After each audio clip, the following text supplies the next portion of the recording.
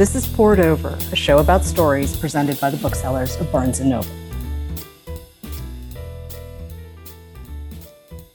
I'm Miwa Messer. I'm the producer and host of Poured Over, and I'm really excited. Candice Millard is here, and you know her name from River of Doubt and Destiny of the Republic and Hero of the Empire. Her new book is River of the Gods, Genius, Courage, and Betrayal in the Search for the Source of the Nile. You know these adventure stories. These are the perfect mix of travel and history and nature writing, which we're going to come to in a minute. But Candice, thank you so much for joining us.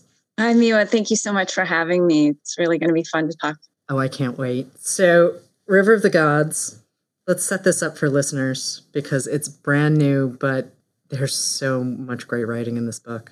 Oh, thank you. Well, this is sort of one of these epic stories. These three men struggle to solve one of the greatest mysteries in the history of human exploration, the search for the source of the Nile, which have been going on for thousands of years. But really, it's about human nature, which, while everything else changes, human nature always stays the same. So this is a story that gets into genius and mediocrity, courage and cowardice, ambition and envy, deep, resentful, simmering, bubbling over envy, and friendship and betrayal. So, and it all is sort of plays out in East Africa, which is staggeringly beautiful, kind of the hallowed halls of the Royal Geographical Society in the 19th century.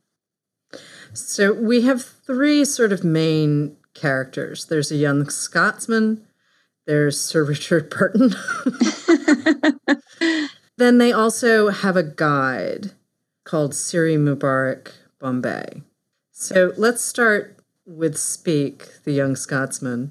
If you know Burton, Speke is basically everything Burton is not, and Burton is everything Speke is not. They're complete opposites. So Speke is what Britons sort of imagined their heroes to be, right? So he's blonde and blue-eyed. He was born into the aristocracy, raised in this mansion. He is a lieutenant in the British Army. He loves to hunt, and he seems kind of quiet and unassuming, but he actually has this very, very deep rooted ambition and insecurity. And when he meets Burton, there's this immediate envy because Burton is famous and Burton is brilliant and Burton has already accomplished all of this. Burton's about 7 years older and he's already accomplished so much. And he is the commander of this expedition, which is what Speke wants to be. And so very quickly, this envy grows and grows. And there are all these little sort of unintentional things that Burton does that deeply offends Speke. And Speke doesn't tell him, but he lets it kind of fester, right? Until it finally comes out and it nearly destroys both of them.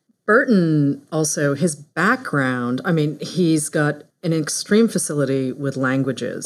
To the point where he speaks dialects that not a lot of folks outside of those particular territories or countries speak. Right. He's also a very accomplished writer. He's an accomplished speaker. Right. A lot of folks have invested in Burton, and then a lot of folks also don't quite care for his confidence.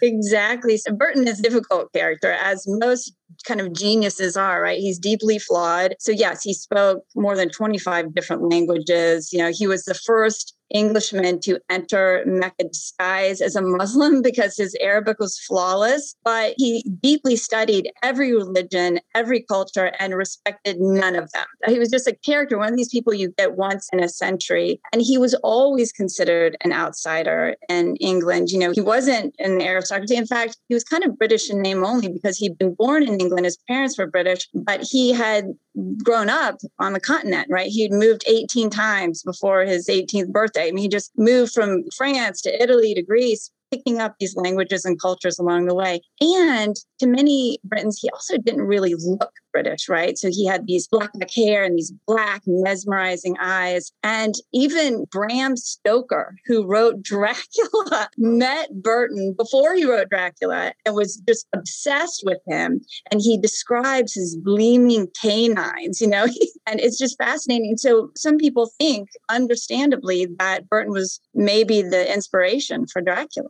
Burton doesn't mind being famous either. I mean, this No. is this is a moment in world history where explorers are rock stars. Right. Yeah, they absolutely are. So the Royal Geographical Society was founded in the 30s, right? And so Charles Darwin was a member, David Livingstone, all these famous people. But then it started, so it was kind of struggling in the 40s to get, they had, these very aristocratic members, but like nobody was paying their dues and things. And so they're trying to find ways to get people to be more interested and involved. And so they start to shift from the scientists to these explorers who, as you say, are really the rock stars of the era. They're going out to all these places nobody knows about and coming back with these incredible stories or not coming back at all. And so everybody wants to hear them and wants to hear them speak. Of course, everyone knows about Burton, but again, he's difficult, right? He's this is a very puritanical age, right? And Burton is interested in everything, including sex. He's very interested in sex. He wants to write about it. He wants to study it. And that makes Victorian England very uncomfortable. He is one of the first translators of the Kama Sutra. He is. And, towards the end of his life, basically, even his wife is kind of like, oh, he's a pornographer. What do I do with this? Well, very much his wife, who was very, very religious, very devoted to him, but so upset about these translations. And so we have these two Speke for all of his ambition. And yes, he is a little quiet on the surface. We've got two really big personalities and two really big egos. Yeah. Yes. And they're sort of destined to clash, but there's a third party that we need to talk about. Yeah, Sidi Mubarak one day. So when they go to Zanzibar, which was just off the coast of East Africa, what is today Tanzania, was the setting place for most of these explorations into Africa. They meet there actually just on the coast, on the Tanzania coast. They meet this man named Sidi Mubarak Bombay. Bombay really becomes very quickly the heart of this expedition and really in many ways the hero of this expedition. So Bombay is a formerly enslaved man. He had been kidnapped as a child from his village in East Africa. He had been sold for cloth in Zanzibar and taken to India, where he was enslaved for 20 years. When the man who owned him died, he was given his freedom and he made his way back to East Africa. And it's just really incredible. When Burton and Speke meet him, they are hiring a bunch of people for this expedition that has, 150 or more people. And they just immediately are like, what do you want? What can we give you so you will go with us? They just understand amazingly. And what was interesting about Bombay to me, yes, he was incredibly skilled. He spoke many languages and he was really, really good with, negotiating with the other porters and things and keeping them going. But he was incredibly honest. He was incredibly brave. He was incredibly hardworking and he never wanted anything for himself. And what is amazing to me is that he had the biggest heart. I mean, everybody who talks about him, and many people do, they talk about how generous he was and how kind he was. And you think, how is that possible after being stolen as a child, everything ripped away from you, enslaved for 20 years, and then you somehow emerge from it this incredibly kind and generous and patient person? I don't know how that happens, but it did happen with Sidi Mubarak Bombay. He's also a bridge between Burton and Speke in a lot of ways because Speke really doesn't trust Burton. And no. Bombay hasn't chosen sides or anything quite like that, but Speke really relies on him. And as they are on the trail, well, without giving away too much, though, we are going to talk a little bit about some of the details because, wow, how these guys stayed alive. I know. How they stayed alive is amazing. I know. It does make you just incredibly grateful for just the simplest things, and it's an extraordinarily difficult journey that lasted almost 2 years. They faced everything you can imagine. I mean, the strangest, most terrifying diseases. Both men were nearly blinded. Burton was so ill from malaria that he was paralyzed could not walk for almost a year, couldn't even use his hands to write. And he was constantly writing. That's part of who he was. Couldn't hold a pen. One night there is attacked by a horde of beetles, and one of them flies into his ear and just starts burrowing deeper and deeper and deeper into his ear until he's going insane. And so he's trying oil, he's pouring in, he's melted butter, anything to try to get it out. And finally, out of desperation, takes a penknife and sticks it in his ear. And yes, he kills the beetle, and it sort of slowly comes out in bits and pieces over time, and the wax with leg or wing. But he's deafened for the rest of his life in that year. So the things that they faced, and they're, constantly a millimeter away from starvation. They're exhausted and they're frightened. And earlier on, they had been attacked one night when they were in Somaliland on just a very earlier expedition, and one of their expedition was killed. Speke was kidnapped and stabbed 11 times. Amazing that he survived. And Burton had a javelin thrust into his jaw, sticking out from cheek to cheek, severing his palate, knocking out all these teeth. And for like an hour, he has to walk around with this javelin stuck out of his face. And that leaves him with this incredible scar that makes him seem even more kind of sinister and suspicious than he had before. So yeah, it is extraordinarily difficult expedition. And really, Bombay is the person who keeps them all together and keeps them sane. Somehow their supplies were not well planned. They didn't really have what they needed. And then as they resupplied, they didn't get what they needed again. They kept a lot of it. Right. A lot of it was they just couldn't bring it with them from the coast because they didn't have enough people and donkeys to carry everything. What they relied on, people who were coming from the interior, right, with ivory and with slaves to trade. In this huge monsoon season and all of that was delayed. They just couldn't find people. And also a lot of people didn't want to work for the Europeans. These white people coming in, they didn't trust them. And so even when they had people, a lot of times people would desert, either they're just like, it wasn't worth it. It was so difficult or it was so dangerous. Or they would also see Burton and Speke again and again and again near death themselves, and thinking, I'm never going to be paid. So it's really hard to find people and to keep people. So obviously we have the characters, obviously we have the action, obviously we have this wonderful narrative. But part of what got me as I was reading, too, is this idea that they were undergoing this incredibly dangerous project. Mm-hmm. And the rewards would be there. I mean, certainly they were not just doing this because they needed something to do for 2 years. That's right. Not at all. But this was not Tuesday. I think we'll go for a walk. Yeah, not a vacation. But this is also a moment, too, where the Royal Geographic Society is sort of pivoting from their scientific base into this idea of exploration, because, as I mentioned earlier, it was the thing. It was like, when we were sending people into space, the equivalent of the astronauts in the 60s, really. And certainly there are other examples. But the Brits controlled so much of the world at that point, through various entities, whether it was the British government or the East India Company or what have you. Mm-hmm. And they all sort of had this attitude that, well, until we map it, it doesn't really exist. Right.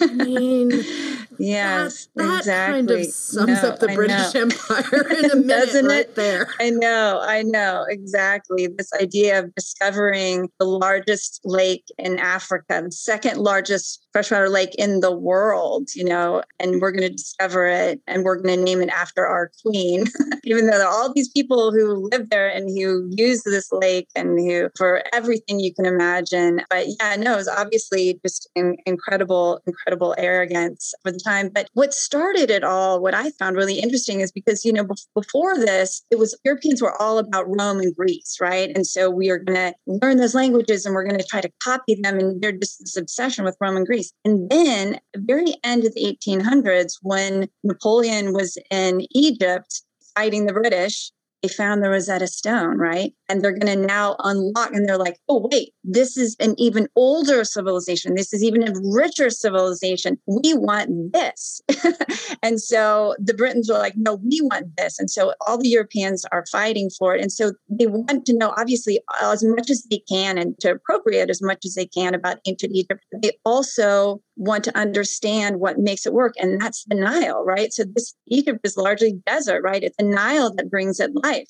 And so to understand, okay, and for millennia, people have been saying, okay, we'll start at the Mediterranean Sea and we'll ascend. But they were hitting these swamps and nobody could get anywhere. And so it was after they found the Rosetta Stone and everyone's really obsessed with Egypt now. And they're like, okay, let's take another tactic. Let's start below the equator. Let's start on the East Coast, well below the equator, and go inward and try to find. And there have been all these rumors about, oh, there's this lake region, right? What is it? And these German missionary explorers came up with this really strange map, right? The slug map.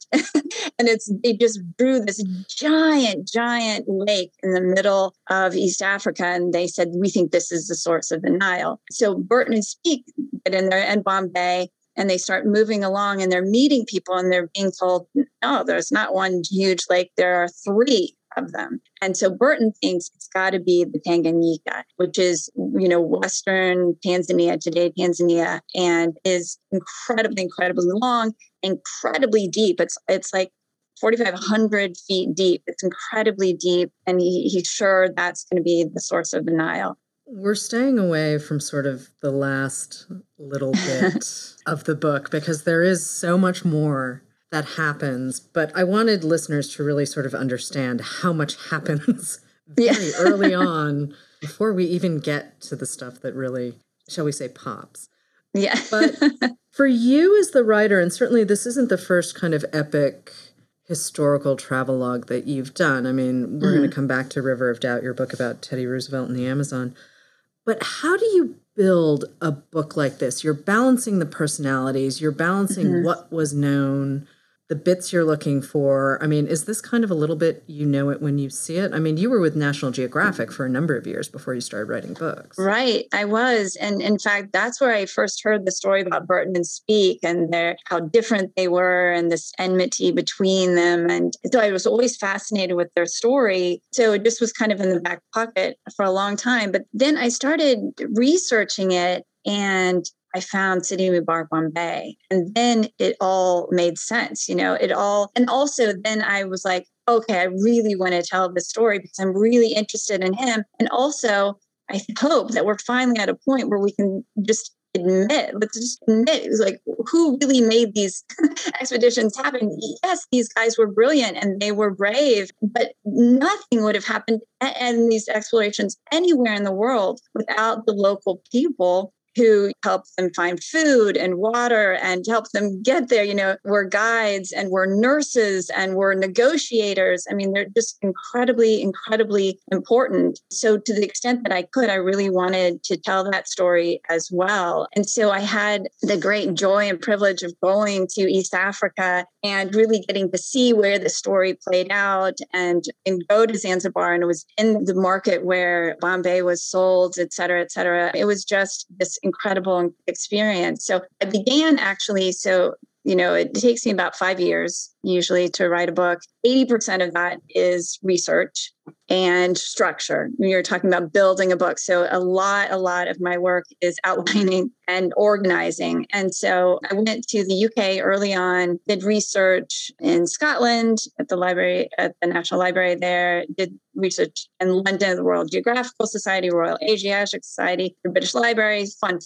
It was so interesting. I even went, I won't give it away, but the big shocking part at the end, I was there as well, which was really incredible, and still the same family and everything. Anyway, that was incredible. What I was really looking forward to was going to East Africa. It's difficult to do that. It's expensive. It's far. I have 3 children who were younger at that time. My oldest is now in college, but everybody was at home at that time. So anytime I would go on a research trip or a book tour, my parents come to stay. So it took me a couple of years to just find a time when I could go and they could come and everything was fine. Well, it just so happened that we landed on February of 2020.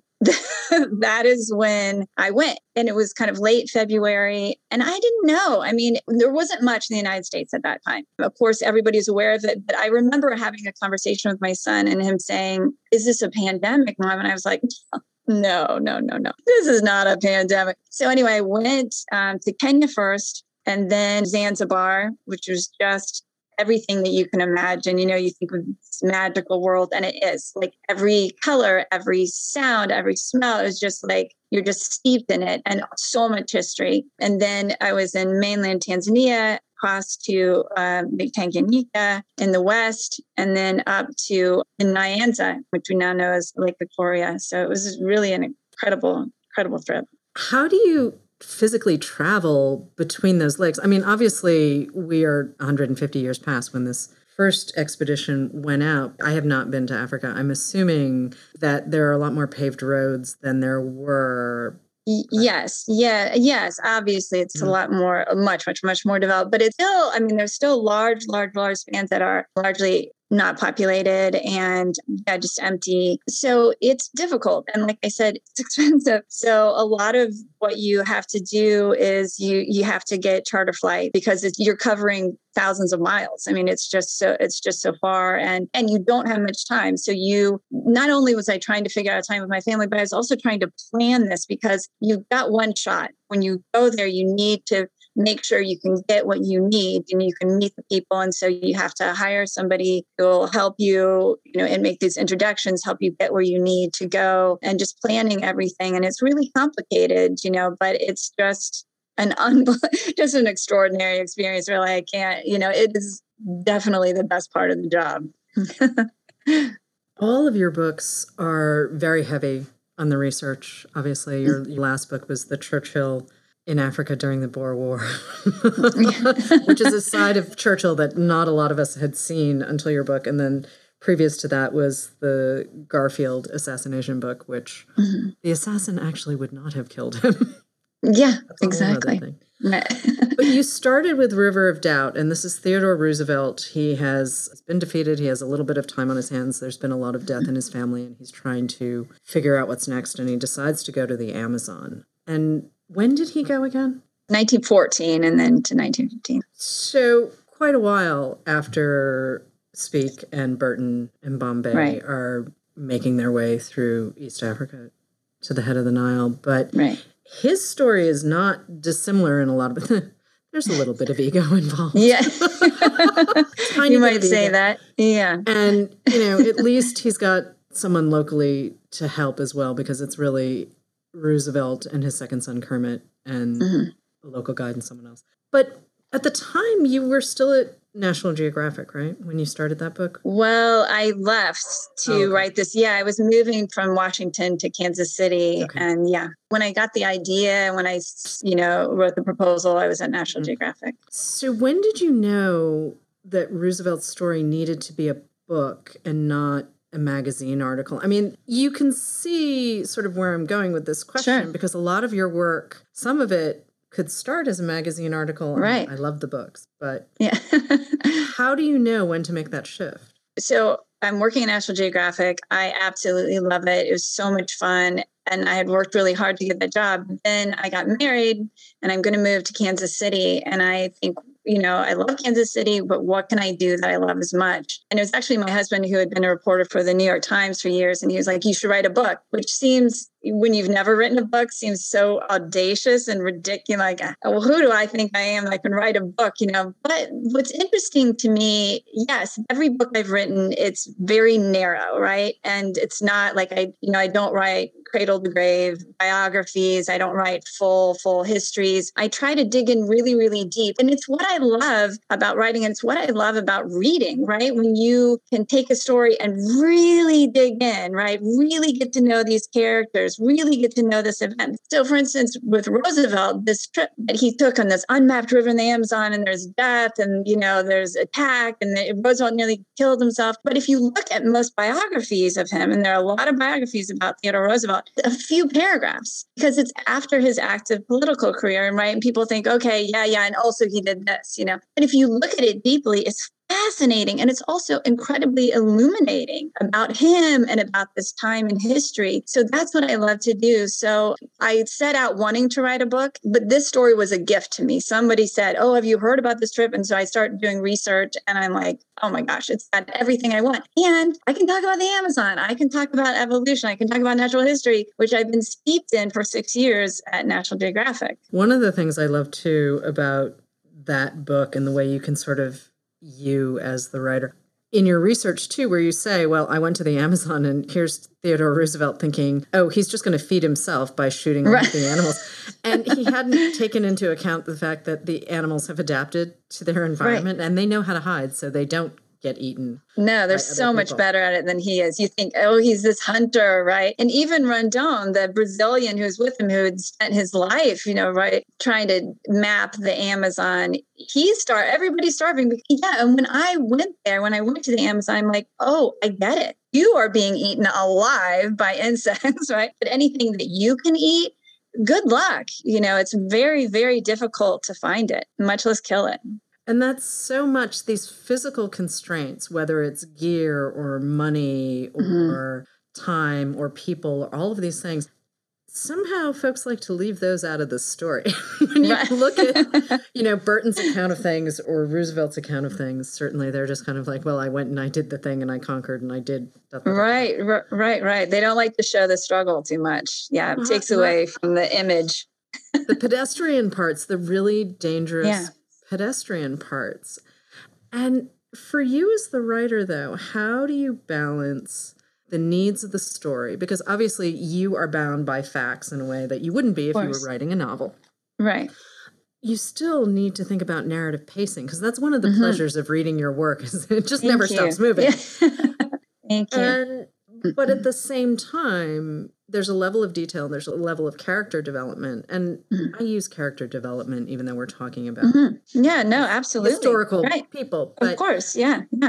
You still need to bring them to life on the page. Right. They can't just be, hi, I'm Teddy Roosevelt, you know everything, here we go. Right. Well, and that's what we were talking about earlier with where the outlining and everything comes in. So actually it starts with the idea. So there have been many times when I've had ideas that I love. I fall in love. It's got great characters. It's such a great story. But like you're saying, it's probably a magazine story, right? There's not enough there. You have to have so much primary source material that you are drowning it. You think you can never get through it all. That's the only way you get dialogue. You get all those details, that really make you feel like you're there and kind of you just like sinking into the story and forgetting everything else. And there's no way to do that factually without just a ton of primary source material. So I start with that. Do I have so much that I think I'll never get through it all? And if I do, then I start, you gather it all as much as you can, right? And then you start to figure out, how am I going to tell the story? And I write character sketches. You have to get to know each of these people and what are their motivations and what are their flaws, and what's the danger here. And then you have to try to set things up. So like, for instance, with my book about Garfield, right? So one of the things that I was struggling with there is like, okay, yeah, everybody knows he was assassinated, but you don't really care because it was a long time ago and he was only president for a little bit of time. And isn't he just one of those Gilded Age presidents? Who cares? So my first thing was to show you why you should care. This guy was brilliant and brave and kind and incredibly progressive for the area. It was a huge, tremendous loss to the country. So you have to understand who he was first, right? So I knew that.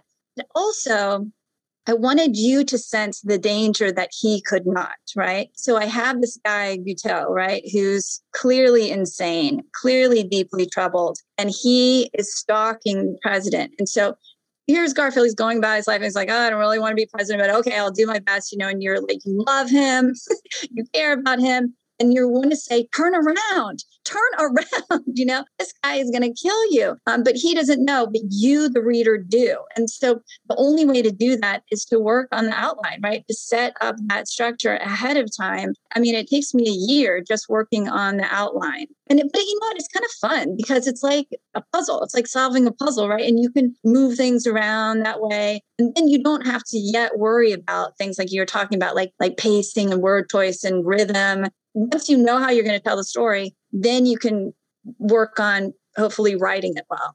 And it doesn't hurt when someone like Winston Churchill shows up on a battlefield with a white pony so people will notice him. And you're like, dude, that's Exactly. kind of not the point. I know. Yeah. Every once in a while, there'll be these like little gifts. You're like, well, thank you very much. I can use that. Yeah. That is crazy. I'll throw that in there. And also, another really great gift that's been given to me with each of these books is each of the main characters was himself an incredible writer. So I can just quote from them all day long. And it makes me look really good. Like, wow, this is so beautifully written. Yeah. Winston Churchill wrote that, but thank you. It is also a way for us to understand how we got where we are. I mean, there's so many pieces of the puzzle. Even if you look at all 4 books together, actually, there's a very consistent through line. Yes. It's us and how we see the world. And that's right. It's what we were talking about earlier about human nature. It doesn't change. And like you were saying, this arrogance, you see this recklessness or this determination or whatever, and we know people, that's just like somebody I know. But I realized kind of early on when I'm writing, it's like, I'm not interested in these moments of triumph, right? When they're at their best and everybody's applauding. I'm interested in the moments of struggle, right? When they are grieving or they are dying or they are scared and they can't figure it out. And that's where you really see someone's character. And that's where we can really connect to them, because I obviously have nothing in common with Winston Churchill. But I understand what he was feeling when he's escaping from the Boers and he's by himself and he's terrified. Yeah, I understand that. We know who you are now more as a writer, but who are you as a reader? Who are some of your influences? I've always been a huge, huge reader. In fact, I grew up in this little town in Ohio, and I thought I would be a teacher or a librarian, either of which I would have loved, because I didn't know anybody who was a writer. It didn't honestly occur to me that I could be a writer. I actually read a lot of fiction, but I'm kind of ruthless when it comes to my fiction. I have to either love it and the older, so I'm going to be 55 this summer, and I'm actually quite a while ago, I was like, life is too short. There are too many good books. If I'm reading something, even if everybody else loves it and thinks it's brilliant, if I don't love it, I'm not going to continue. I'm gonna move on to the next one. With nonfiction, I give it a little more latitude. If I don't love the writing, if I'm still learning something from it, I keep going. But I have a lot of nonfiction heroes. I mean, in my own field of narrative nonfiction, Erik Larson is at the very top, Laura Hillenbrand, Stacy Schiff, Barbara Tuchman. I mean, I could just go on and on and on. So they're just like, a lot of people I really, really admire and always look forward to their next book.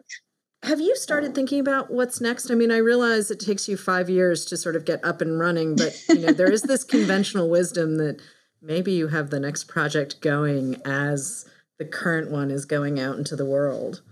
Well, I do, strangely, I mean, I didn't think I would. It usually takes me a long time, but, and I haven't written up the proposal, so I can't really say what it is yet, because I don't know if my agent and my editor are going to like it or not, but I think they are, because I'm super, super excited about it. Yeah, I just was doing some reading, as usually happens, and just kind of ran across this, and then was able to start just digging in. And, it's one of these things I kept telling myself, I really need to be thinking about this book that's coming out. And I am, and I'm so excited about it. But at the same time, you can't resist a new story and a new idea. And so I've been able to dig enough that I know it has a ton of primary source material. It has a ton of great, great extra characters. It's a great, unbelievably inspirational, shocking story that I'm so excited to tell. And I'll just say it's set in World War I.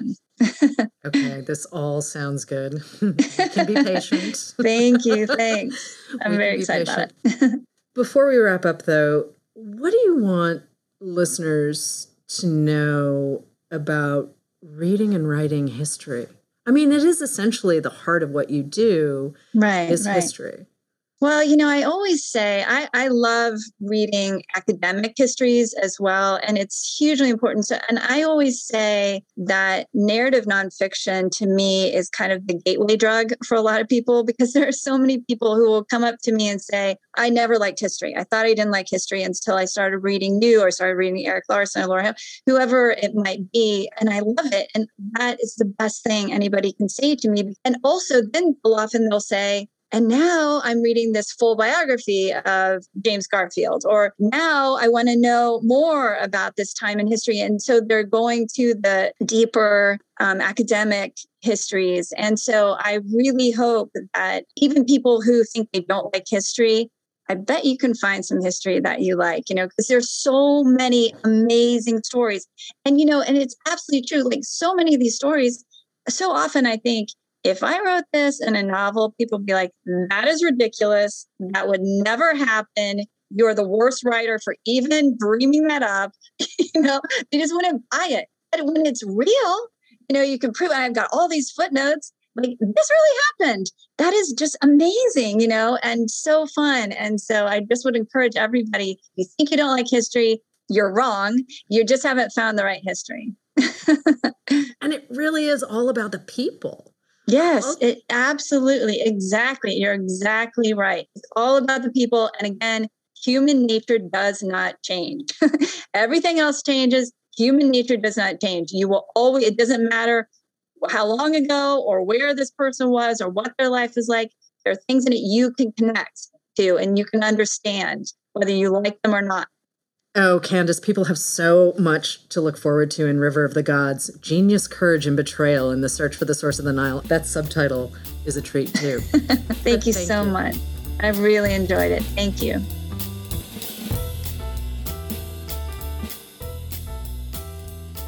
Hello, readers, and welcome to another TBR Top Off, where we recommend books to grab when you stop in to pick up River of the Gods by Candace Millard. I'm Mark, coming to you from my Barnes & Noble in Cincinnati. And this week, my buddy Margie is on vacation, so I have a special guest that I plucked from my home store here to talk to me about books. Erin, hello, and thank you for hanging out with me today. Thank you so much for having me. We all know that talking books is my life's goal. Yes, truly. And I think that you achieve it daily, because that's pretty much all we spend our time doing, is talking to each other about books and then extending that to our very, very lucky customers. It comes with the territory. Absolutely. And it's why we're here. So we've got a couple books to talk about. I'm going to go ahead and jump in first, if you are cool with that. Absolutely. Good. All right. So the book that I chose is a chilly aperitif to River of the Gods. I know, that was pretty clever. It is called Madhouse at the End of the Earth by Julian Sancton. This was recently one of Barnes & Noble's monthly picks for nonfiction and really just took off very, very well.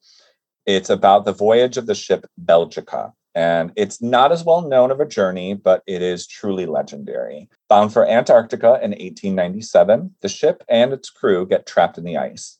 They must spend months in the endless night of winter and use whatever they can to survive with their lives and their minds intact. So permanent darkness, close quarters, biting cold. What does it take to break a mind? And can a lost mind ever recover? I think, me personally, I wouldn't even have made it to getting trapped in the ice before I truly just had to jump overboard. I cannot stand the cold, and I really don't think I would fare well as any kind of pirate or explorer. It's definitely that real life style, like horror story too. Absolutely. So it reminds me of like Dan Simmons' The Terror. Like anybody that's into that historical horror would definitely want to pick this one up. Absolutely.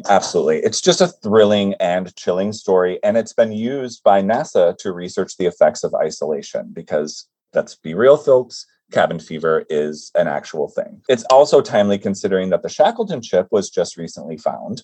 So for anyone looking for adventure, pick up Madhouse at the End of the Earth by Julian Sancton. Do you have a book for us to talk about today, Erin? Yeah, actually, we were both talking about Paper, Paging Through History, by the fantastic Mark Kurlansky. He's known for highlighting simple yet historically essential subjects. We were talking about cod and salt. And this book traces paper's evolution from inception all the way up to present day. In his trademark, entertaining, and educational approach, Kurlansky shows us how cultures throughout history have shifted from oral to writing tradition, how different societies have produced and retained essential documents, and how writing and printing has evolved over time. A topic I really enjoyed was his coverage of technology and the myth that tech changes society. He argues that it kind of works the other way. Society is what changes and technology is developed to meet the evolving needs of the people.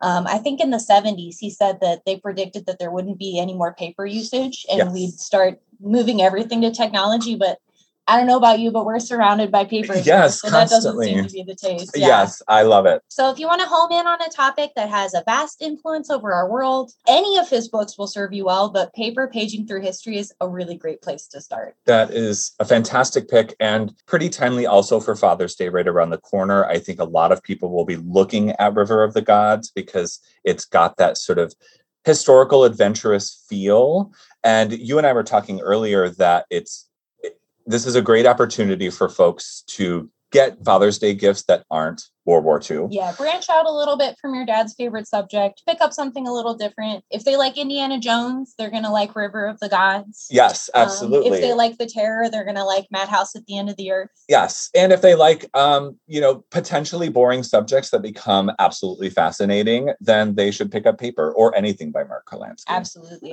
Great picks all around. But that's all we have for today. Thank you so much for listening to Poured Over. Please rate and subscribe so you never miss an episode. And follow us at Barnes & Noble. I'm Mark. You can follow my home store at BN Westchester or take a peek at my meager Instagram at Bookmark79. And that's BOOCMARC because I am a dork. And Erin, thank you so much for joining me today. Yeah, thank you so much for having me. Obviously, we have the same home store, but if you're interested in toddlers and or cosplay, you can follow me on Instagram at Clefairen. Yes, it's so much fun. Thank you, everyone, for listening, and happy reading.